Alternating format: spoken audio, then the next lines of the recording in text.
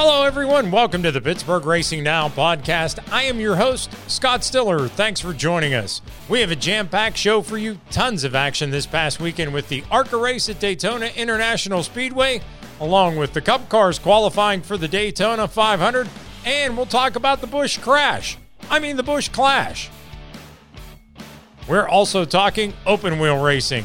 NTT IndyCar Series driver Charlie Kimball joins us to talk about his new ride with the legend AJ Foyt. Charlie also talks about his start in racing and how he's pursuing his dream despite being a diabetic.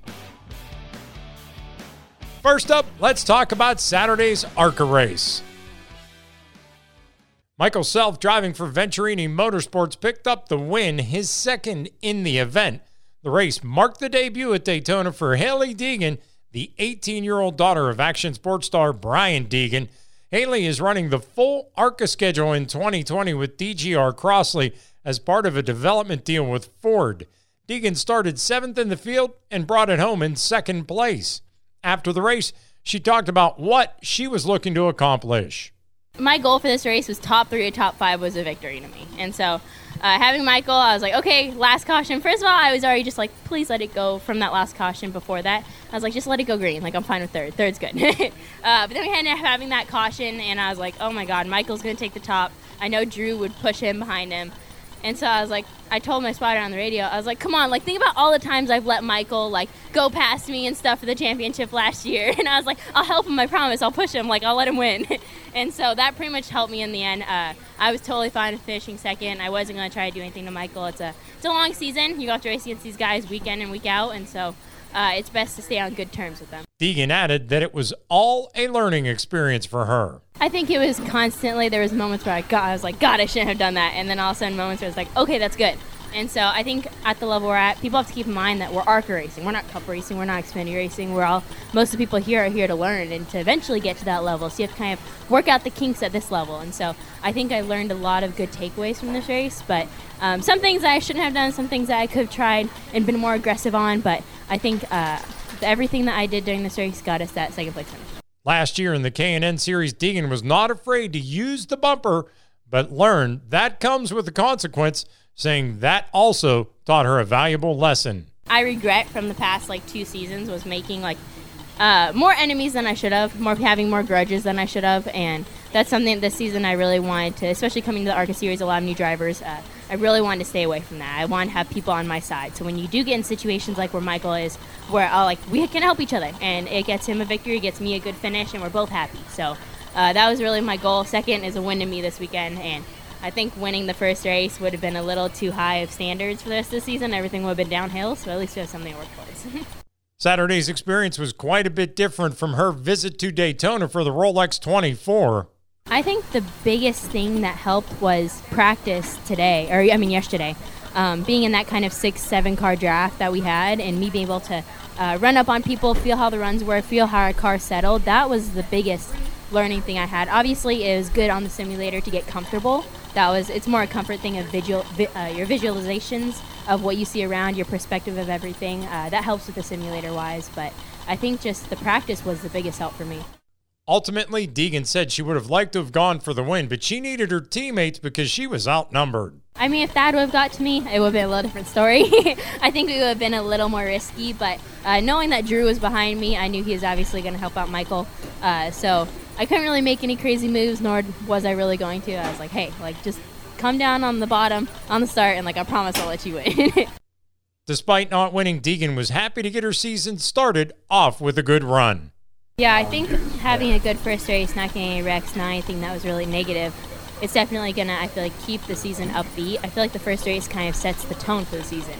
And having a good first race is definitely going to help keep the ball rolling. It always motivates the guys in the shop to work hard, put all their effort in. And for me to work hard, when you're all on nice, positive, high level, you kind of just bounce off each other, your work ethic. And so I think it's definitely just going to help the rest of the year. One valuable resource for Deegan is her team owner, David Gilliland. He was on there during the race saying stuff that I could do better, stuff that I was doing good. He said I was really good, doing good on the restarts, which is something that I don't have a bunch of bigger track restarts downs because they are a little bit faster. You are The gearing's a little bit different, so you have to kind of work through those things. Another valuable resource for Deegan, her Ford Performance teammates. I've been asking a lot of the IMSA teammates, especially Chase and Austin Cindric. They've been helping me a lot. I've just been kind of picking their brain on everything. But I think that knowing David's race before in the Cup Series, he has all the knowledge pretty much everyone else has. So it's easier to talk to David. I'm really comfortable around David. So it's easier to get information out of him and have him. And he wants to help. He really wants to help because I'm racing for him. All the advice in the world doesn't make up for valuable seat time, which is really what this year is all about for her. Yeah, I think there's always room for improvement, room for learning. I think it would definitely, we could have maybe changed the finish a little bit or tried something a little bit more if I had Tanner with me, pushing me behind, but I know he had a problem, so that kind of sucked. But I think there wasn't much we could do in our situation. But I think at Talladega, I'm still going to kind of go over everything, try to learn as much as I can from this race, and I'm always going to learn something new. Every single race I learn something new. Now that Daytona is over, Deegan says it's time to focus on the next race. I think it's just get ready for the next race, kind of start over, re-baseline. I think the next race is Phoenix, right? Yeah, Phoenix. And so I'm definitely going to be on the sim a lot, watching footage, going over everything I need to for there. I have raced at Phoenix before, so I have an idea of it in the K&N car. I love Phoenix, though. Phoenix is going to be a fun race. We have a new title sponsor for the car there, so I definitely want to have a good run there. One role Deegan is embracing. That's always cool, having little girls come up to me and say, I want to be a race car driver one day. Those are always things that motivate you even more because you know what you're doing is right, and your progression and everything, all the work you're putting in, it's worth something. And especially going back to the off-road track, off-road races, my old car that I won the championship in, a little girl bought. So always going there, like, I don't have to help her, but either way, going to the track, I always go up to her, try to give her some information. I'll even get on the radio with her. Just little things that kind of help the sport, bring the sport to a higher level. Shifting gears now into open wheel racing, where rain and cold temperatures spoiled the first day of spring training for the NTT IndyCar Series. They were down at Circuit of the Americas in Austin, Texas. That gave us an opportunity to catch up with a driver who's jumping into a new ride this year.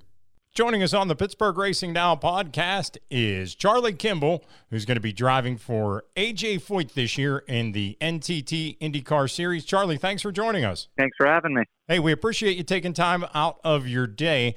When did you first get into racing? Well, I grew up watching racing. My dad's a mechanical engineer and designed race cars. In fact, he helped design winners of the Indianapolis 500 back in 1980 and 1982. So I always was exposed to it. From the time I was born, I was watching racing, sometimes looking for my dad on TV, other times just enjoying the racing. And then after we'd moved from Europe back to California, where my family's from, I grew up going to Ventura Raceway, the little quarter-mile dirt track out in Ventura in California, watching guys like Sleepy Trip run around on Saturday night. So that's where I first watched it. And then soon after that, I started racing go-karts myself, getting behind the wheel, and never looked back. One of the cool things that it seems like a lot of the open wheelers get their start in karts. I know one of the local races here in the area, they've started a karting series. So when you think about when you started and how things have progressed over the years, how would you relate your experience in karts to your experience and how it has translated to Indy cars? Well, one of the great things about racing in go-karts was racing every weekend. I mean, 3 to 4 weekends a month, we were on the road at a go-kart track behind the wheel. And so that meant there was a lot of, and I think what that means now is that my racecraft was honed from when I was 9 years old. And then as I got into cars, we weren't racing as much. Maybe we were doing more testing mileage and less racing. And now at the top level, you do 17 events a year. And we used to do 17 events before May. So that racecraft and experience means that when I get into the cockpit now, I have that solid foundation for years and years and years. Now, when you left karting, what was your progression after karting? Well, I spent some time racing in Formula Ford in an S1600, raced an S2000, and then From the F2000, I graduated high school about the same time. I got accepted to Stanford University for their mechanical engineering program. My dad's an alma mater there, or an alumni, excuse me. It's his alma mater. And my friends all thought I was crazy. I turned them down to move to Europe to go race cars. And I raced first in England in the British Formula Ford Championship. Was pretty successful, raced in British Formula 3, first American in 13 years to win a British F3 race, raced in the Formula 3 Euro Series race, and then stepped up to the World Series by Renault. And it was mid-season, actually, in the World Series by Renault in 2007 that I went into a doctor's office, came out with a diagnosis of type 1 diabetes. What was that diagnosis like to you when you were told that? Well, one of the first questions I asked the doctor was, if not how I was going to manage it or what tools I needed or what I needed if I could eat or whatever it was. But the first question I asked was if I'd ever drive again, if I'd ever race again. And I remember the moment, it seemed like it took forever for him to answer, but it was probably only a second or two. And he looked up at me and said, I don't see any reason why not. There are incredible people doing amazing things with diabetes all over the world. You may have to change how you go about it a little bit, but it shouldn't get in the way of you living your dream. When I first met you, you were at the Diabetes Expo here in Pittsburgh. I think you were running a lights car at the time, and you were getting ready to graduate to IndyCar. Is that when you started your relationship with your sponsor, Novo Nordisk? In fact, Novo Nordisk and the Race with Insulin program and I have been together now. This will be our 12th season together. So we raced for, they worked with me and I worked with them for the 2 years in Indy Lights in 2009, 2010. Then they stepped up with me to the IndyCar Series when I made history as the first licensed driver with diabetes to race in the Indy 500. And they've been a part of my program ever since. As you said, part of that Race with Insulin program is going to diabetes conferences and speaking on behalf of the diabetes community. And part of it is representing the community and what we're able to overcome and be successful and do while we chase our passions, like driving an Indy car. What's interesting about that is you touched on one of the things when you talked to the doctor, when you got the diagnosis. You didn't ask him about diet or anything like that first. You first asked if you could continue racing. So obviously, the diagnosis of someone getting diabetes, there's, I think sometimes there, for lack of a better word, there's a bit of a stigma attached to it that it's you're attaching a ball and chain to your life. And it's not really the case, because we see people like yourself. Connor Daly's another one who has diabetes, who races in IndyCar, and you guys are out there showing the world that it doesn't have to change your life. Agreed. There's a whole community of athletes and performers, a former prima ballerina in the New York Ballet, a gentleman who has climbed the highest peak on every continent and hiked to the North and the South Pole, Chris Freeman, who's an Olympic cross-country skier who is continuing to compete in Ironman triathlons with type 1 diabetes. I mean, there are so many people doing incredible things physically within racing. And so getting that diagnosis is scary. And there are moments where for sure I would love to be able to give this back and not have diabetes. But I'm very honest in that I think I am a better athlete because of my diabetes rather than despite it. I listen to my body more. I pay more attention. I manage my insulin doses, my nutrition, my hydration. I train more focused. I understand my body better than I ever would have without that diagnosis. Would that be the first piece of advice that you would give to a young athlete, like a grade school athlete or a high school athlete who gets that same type of news that you did? What advice would you give them? Well, I think the biggest piece of advice is that to become, especially a young person, to instill in them that to become a professional athlete, it takes a great work ethic, a lot of discipline. And if you apply that same discipline and work ethic from your chosen sport to your diabetes management, and have a great team around you. I will be the first to admit that diabetes is a team sport. It takes a great healthcare team. It takes a great family support team to be successful. And if you do that, have that team, and figure out how to make your diabetes work with you, there's very little in the world you can't do. You're truly an inspiration to everybody out there. And I remember talking with you here at the Diabetes Expo here in Pittsburgh, and the place was packed. And that was, I think it was obviously over a decade ago. And it continues. We have to keep continuing to get the word out to people to get regular physicals, get checked, because being proactive with your healthcare is so important in this day and age. I 100% agree. And I think that's so true, not just for diabetes, but for a lot of health challenges. Losing or having John Andretti lose his battle with cancer last week and been laid to rest yesterday.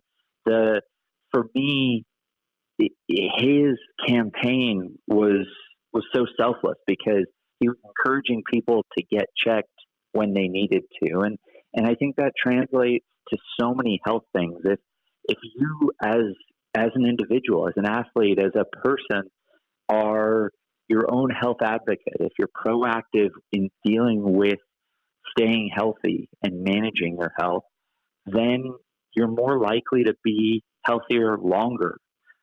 And the diabetes community is growing. And one of the other things is that the tools within the diabetes community are growing. And I wear a continuous glucose monitor, the Dexcom G6, that the sensor is on my body for 10 days. And I don't have to do a traditional finger stick to check my blood sugar. That science, the science of the insulins, have evolved, since I started with Novo Nordisk, and being able to keep learning about those and keep evolving my management has meant that I'm able to keep doing what I want in life. That's so key about how, and it's crazy how the medical industry almost parallels the racing industry. They go at the speed of sound, it seems like, in advancements. Indeed. And I think this year, getting back to the racing side of things, signing with AJ Foyt Racing is really special. We talk about the speed of sound in medical development. I think AJ Foyt, as a man, would love to see us racing at the speed of sound in 2020. No doubt. I spent some time at the race shop this week, and I kind of had to pinch myself, because there are photos of all four of his Indy 500 wins on the wall, and all four of the pace cars in the race shop, in the lobby. And then, AJ himself walks up and just start chatting about engineering and the cars. And I mean, AJ is a legend and a titan of the sport. I mean, he is a cornerstone of what the Indianapolis 500 and the Indianapolis Motor Speedway is. And not only the fact that I get to race for him and try and be successful in a car that carries his name, but the fact that in the race shop I get the chance to converse with him is extremely special for me as a driver. I was going to ask you, how excited are you to get back to the full season? The last couple of years, you've run a partial season. You're going to be in the 4-car this year for the entire season. So that has to, from a mental standpoint and from a technical standpoint, be a bit of a relief, but also be so motivating. It is. We worked really hard with our partners, with Novo Nordisk and a couple other partners that announcements are forthcoming, to put this program together. And Larry Foyt's been great to work with, AJ as well. I think AJ and Larry have not been super happy with the results of the last couple of years. And so for me to be able to get in and try and lend my experience to getting as much out of the car and the team. I mean, they're great talents all throughout the team, and being able to try and maximize that, and being teammates with Tony Kanaan again for the 5 ovals is great. He and I really enjoyed my time being his teammate, working with him at Chip Ganassi Racing. And so being able to replicate that environment again at AJ Foyt Racing, I think will be a lot of fun. I think that's key. You've always been a technical driver. And when I talk to a couple of the guys over the years that have worked with you, they have always mentioned that you're a very technically proficient driver, and you kind of need all of those things in this day and age in IndyCar to get the car up towards the front of the field, because we're talking tenths and hundredths of a second are the difference between being in the teens and being in the top 10. I agree. And one of the things that when we announced this program, Larry was talking about what it was going to take to get back to where they want. And he said, we're just on the backside of those 2 tenths. We're not looking for seconds at a time. We're looking to just fill in the corners of the foundation. And that's such an indication of how competitive the NTT IndyCar Series is. I mean, you're talking tenths and hundredths of a second to make a big difference. And yet the rest of the racing world works in seconds. And we're talking the difference between the top 10 and the back of the pack being 2/10. It's incredible, the racing that has been out in the IndyCar Series with this DW12 and then with the updated aero kit. I was wondering how excited you are to be getting into the car this week, because obviously one of the changes at COTA is going to be all the cars are going to be outfitted with the aero screen. So it's going to be, for a lot of drivers, their first opportunity to hop in and experience that. And, it's funny, you hear the IndyCar purists, it's not an open wheel thing. I take the view of it's just another advancement, another engineering advancement. And if there's anything we can do to make the drivers safer, I'm 120% for it. And as a driver that is strapping into that car and hurtling around racetracks at 230 miles an hour, I agree with you. I think the first point about the aero screen, and I've been pretty adamant from day one about it, is that if it's safer, then it needs to be on the car. We will figure out the rest. We will figure out the cooling. We will figure out the visual. We will figure out all of the things that we need to make it work. And at the end of the day, it's still an open wheel, single seater race car. Still an open cockpit. You still climb in and out through the top. You don't open a door.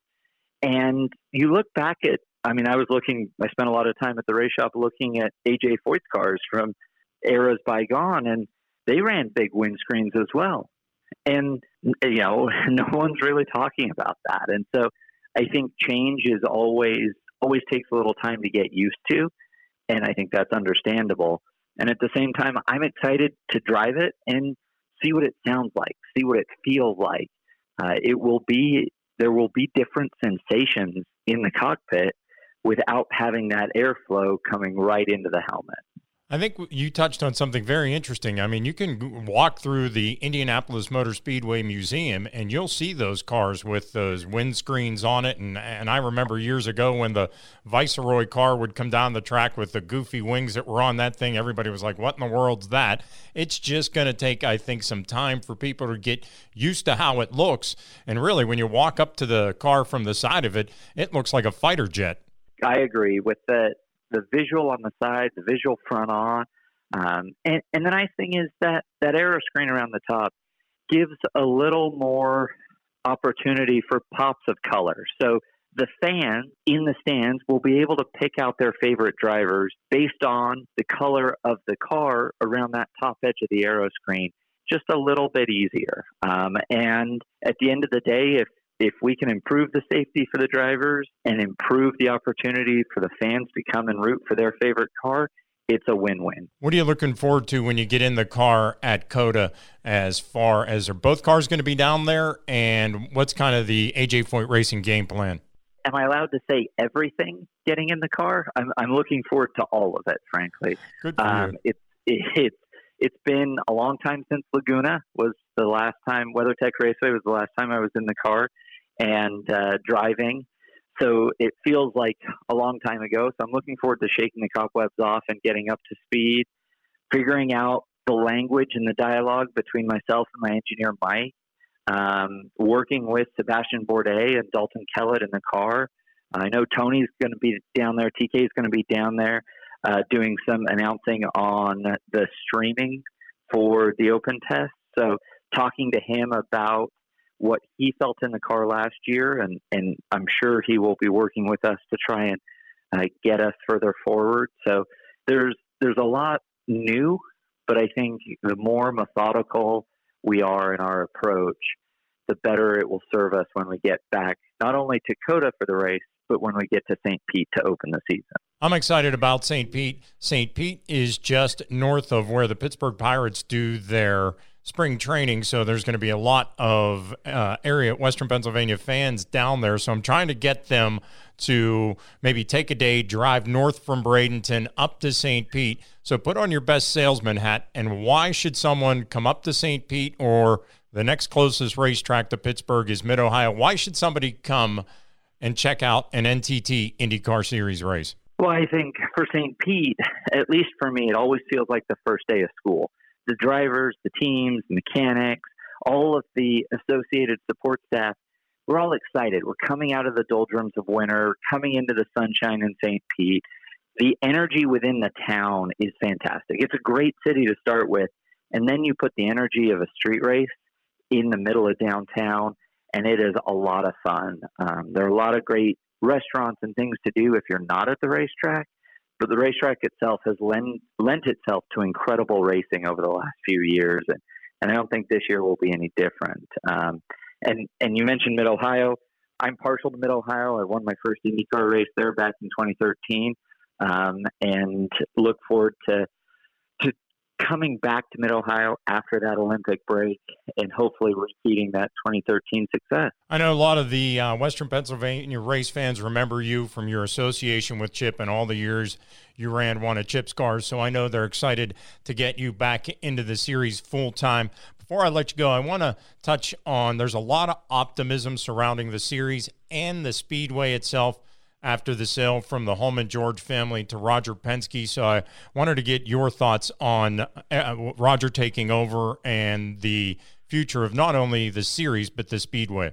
Well, I think if you were to draw up the ideal person to purchase and steward the Speedway and the 500 from the great work that the Holman George family has done for decades, I think you would pretty much describe Roger Penske and the Penske Corporation. A successful businessman who has a passion and deep love for the racetrack, the event, the series, and someone who is willing and excited to invest in that facility, that event, that series in a way to do the job right. I don't think anyone would argue with you if you said that Penske and the Penske race team, Penske Corp, Penske organization as a whole, one of the things they do top to bottom is they do the job right.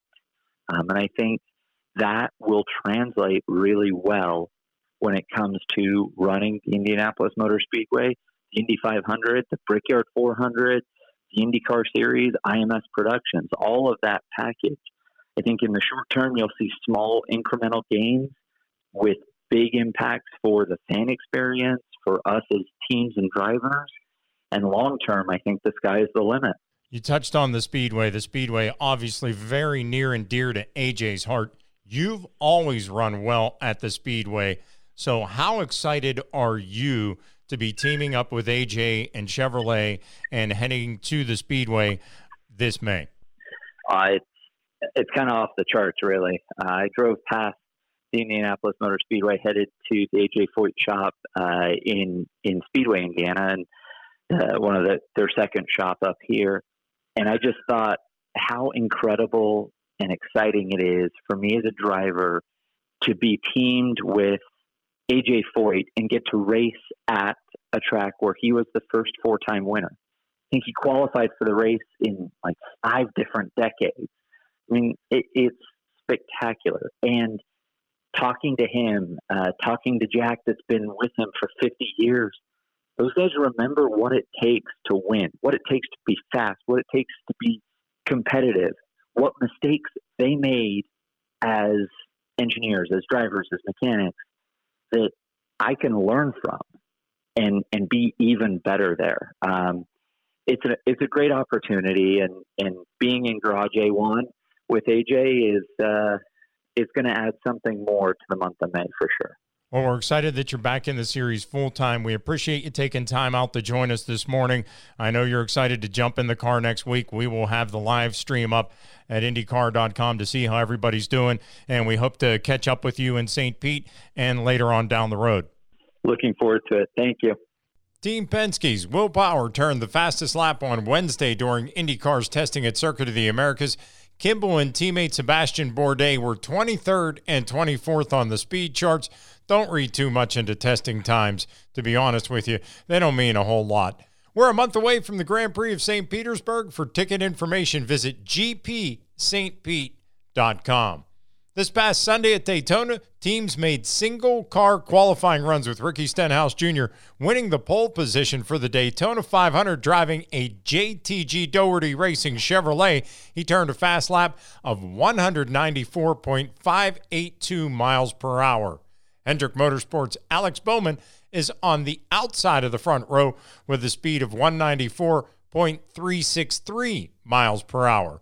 Hendrick-powered cars posted the 4 fastest laps, something that was not lost on the pole sitter Stenhouse. Something that you don't really think about when, Mr. Hendrick shows up in victory lane, knowing that, we're running his engine package, going to the engine shop and seeing all the guys a couple weeks ago and just saying hey to them. It's something different that I haven't driven. So to keep the streak alive of the Chevys and Hendrick engines on the pole and on the front row is pretty cool, because I know everybody at JTG Doherty Racing has worked really hard this off season, and I think that's what makes it special to me, is knowing that those guys put in the effort, they put in the work. Not only just the work, but they knew exactly what to do to make our cars fast, and it's a good way to start our new relationship with JTG. Stenhouse says bringing crew chief Brian Patty over to JTG has been a key. There's a handful of us that feel like we have something to prove, and 2 of those are in my corner with me at JTG Doherty Racing with Mike and Brian, and I know that I feel like I can still get the job done, behind the wheel and win races like we did in the Xfinity Series. And, I know Brian believes in, what the JTG Doherty, the resources that they have at the race shop, the engines, the Chevys. I mean, he just believes in what they have, and feel really confident that we're going to be able to show what we both can do together, and I'm excited to continue that relationship. That was a huge move for me, going over there, bringing people that I'm familiar with that have always been in my corner, and to go to a whole brand new place. I think I would have been lost not having them there, but to see the way they mesh with Jody and Tad and Ernie, the way they've built that place up, they smooth transition right in, and just being at the shop with all the new people that the company has, and it's been a good off season, but we definitely have something to prove. And I know that this is Daytona 500 qualifying. It's one lap, it's one weekend, but I know that they're putting the same effort into our Las Vegas car that we're taking to Las Vegas is what they've been putting into our 500 cars. So I think this is just signs of things to come of our speed that we're going to have with our 47 team. Stenhouse also mentioned that spending the off-season dirt racing kept his skills sharp and really helped his confidence. Yeah, I definitely ran, more midget races this off season than I have in the past few years, and I'm glad I did that. Just staying in the seat, running more dirt races in a row, got more confidence built up. We were fast at quite a few of those races. Stenhouse is confident that Patty and the JTG team will put a strong car under him for the Daytona 500. I've noticed over the years of speedway racing that, when you have a fast car, obviously sometimes that you get more people to work with you, sometimes you don't. But, I noticed we qualified on the pole at Talladega. Car was really fast, and, I felt like it was easier for me to make moves, knowing that I felt like I had enough speed to, pull out of line and get the job done. So, that to me is all that really matters, is I know what our car is capable of speed-wise, and that helps me make moves. Stenhouse says using Thursday night's duels in final practice will be about figuring out what's important for Sunday's race day setup. For me, in the little drafting that I did on Saturday's practice, the car definitely drives a little bit different. I feel like my moves are going to have to be a little bit more calculated, at least for the duels. I know, Brian, we've already talked about a few things that we need to adjust on our race car, for Sunday. I feel like your car on Sunday needs to be a lot different than you qualify and run your duel with. And so we're going to, continue to look at that. I feel like I want to learn a lot in Thursday in the duel to try and figure out, what all we need come Sunday, because in those practice sessions on Friday and Saturday, you end up getting a little bit of a draft, but you don't get, a race draft like you do on Thursday. So we're going to just take notes, and, we got, a full week to come up with what we need for Sunday during the 500. But definitely going to have to be a little bit more calculated when your car is a little bit looser. But when Brian gets it dialed in for me, I'll be able to be aggressive again. Alex Bowman says he knows he has a good car, and the outside front row is a good start to Speed Weeks for him and the 88 team.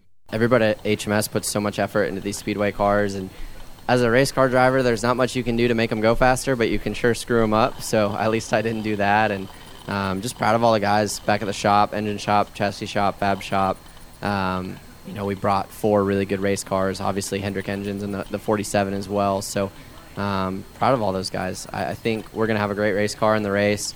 Our Clash car has been driving really well as well. So just excited to be back here with the new Camaro body. I think that's going to be really great for us. And Valvoline car looks really cool. So it's been a good weekend so far.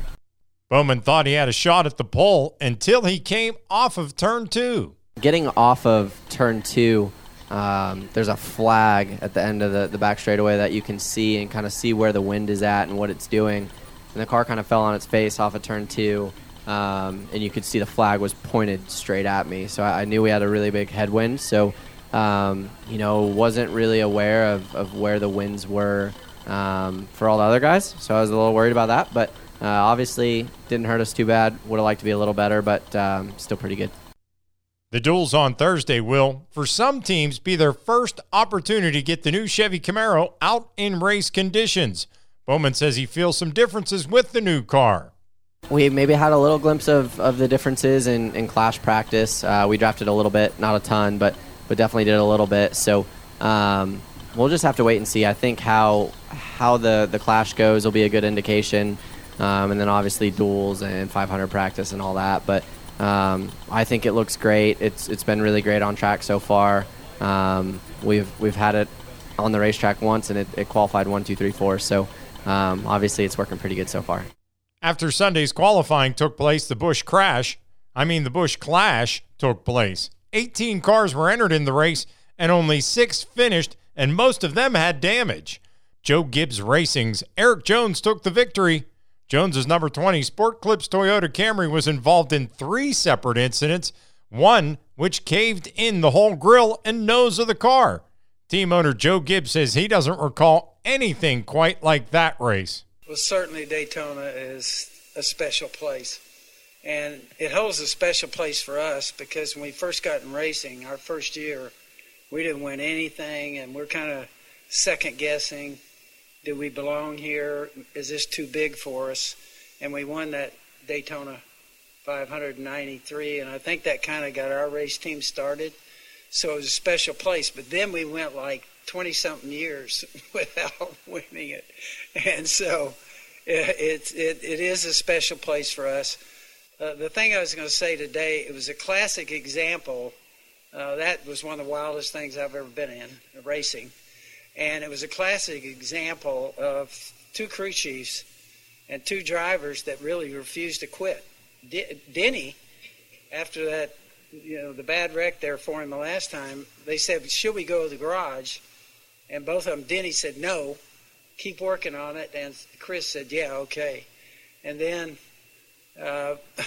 Eric on this side with Chris, it really was an example of just not quitting because everything in the world happened. I said, I don't know what the fans will say about that, but I think they're going to sure talk about it because it was wild. And that was something that was just a rare experience.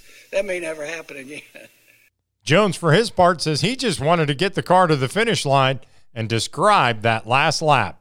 You know, when the 42 and I kind of started swapping back and forth there coming to the white, I was like, man, we're probably out of it now. I was so slow by myself with all the damage. I just started looking for the 11. I knew he was out there, and I figured Rick, my spotter, had told me he would help us out. So I'm just kind of looking for him, and he started getting ahead of steam, and he started pushing me, and I'm like, I don't know if we're going to get going fast enough to even catch him because we were both pretty damaged, and we started getting a little momentum. I started getting a little sniff of air off those guys in front of me, and we got a good run off of 2, and I'm like, oh, we're going to get there. We just got to anticipate the block. And those guys were so focused on each other that we started passing them, and I'm like, oh, okay, and we just kept going. So I was like, hell yeah, I mean, we're going to win the race. So it was really cool. It was a strange race, obviously, from a lot of aspects. Craziest race I've ever been in, let alone won, and definitely the most damaged car I've won with. But, you know, just when he started pushing, I had it to the floor. That's as much as my car had, you know, with all the damage, and I was just hoping we could get enough momentum to at least have a shot to get back to the front. Afterwards, Jones talked about what the win means to him and his team. I don't know if it's the biggest win, but definitely the one of the coolest. I mean, just from an aspect that me and my friends will laugh about this one for a long time, you know, looking back at it and wondering how we won. You know, we got in that first wreck, and I was like, well, we'll keep going. We don't have too much damage. And we got in the second wreck. I was like, all right, well, let's keep going. I think we can fix it again. We got in the third wreck, and I was like, man, it's pretty tore up. And Chris said, well, let's bring it in. We'll look at it. And they thought they could patch it back up. And I went back out, and I said, yeah, I can still make laps. So, you know, there was no reason for us. As long as the thing could keep making left turns and had power, you know, we were going to keep going. I mean, this race just nothing to lose, right? You know, we don't have to. There was only 5-6 cars out there, so I thought, man, if I'm in it, I got a shot. Everybody's got damage, so just pushing to the end and just hoping to still be in it and hoping people would keep taking each other out and eliminating each other, and we would have a shot, which, you know, we did, and it worked out. Jones said he didn't really know how bad the car was damaged until he got out of the car in victory lane. I knew it was pretty tore up. I mean, I could see the hood, but I didn't know the nose was so busted in until I saw it. We recreated the Terry Labonte picture with our crew, so I'm excited to see how that turned out. But it was pretty busted up. I've won with some beat up cars, you know, racing short tracks, but they never quite looked like that. So it's one I'll always remember. The duels take place Thursday night with the first race starting at 7 p.m. and the second duel starting at 8:45. On Friday, the Xfinity Series will have 2 practice sessions, and the Cup Series will have 1 practice session, and the Gander RV and Outdoors Truck Series race will take place Friday night at 7:30. Saturday, the Xfinity Series will qualify, followed by the Cup Series final practice, and then the Xfinity Series race. Then on Sunday, it's the Super Bowl of stock car racing with the green flag dropping on the Daytona 500 at 2:30 Eastern Time. That'll do it for this week's Pittsburgh Racing Now podcast. Extra special thanks goes out to AJ Foyt Racing's Charlie Kimball for joining us. Look for a special NASCAR edition of the Pittsburgh Racing Now podcast this weekend.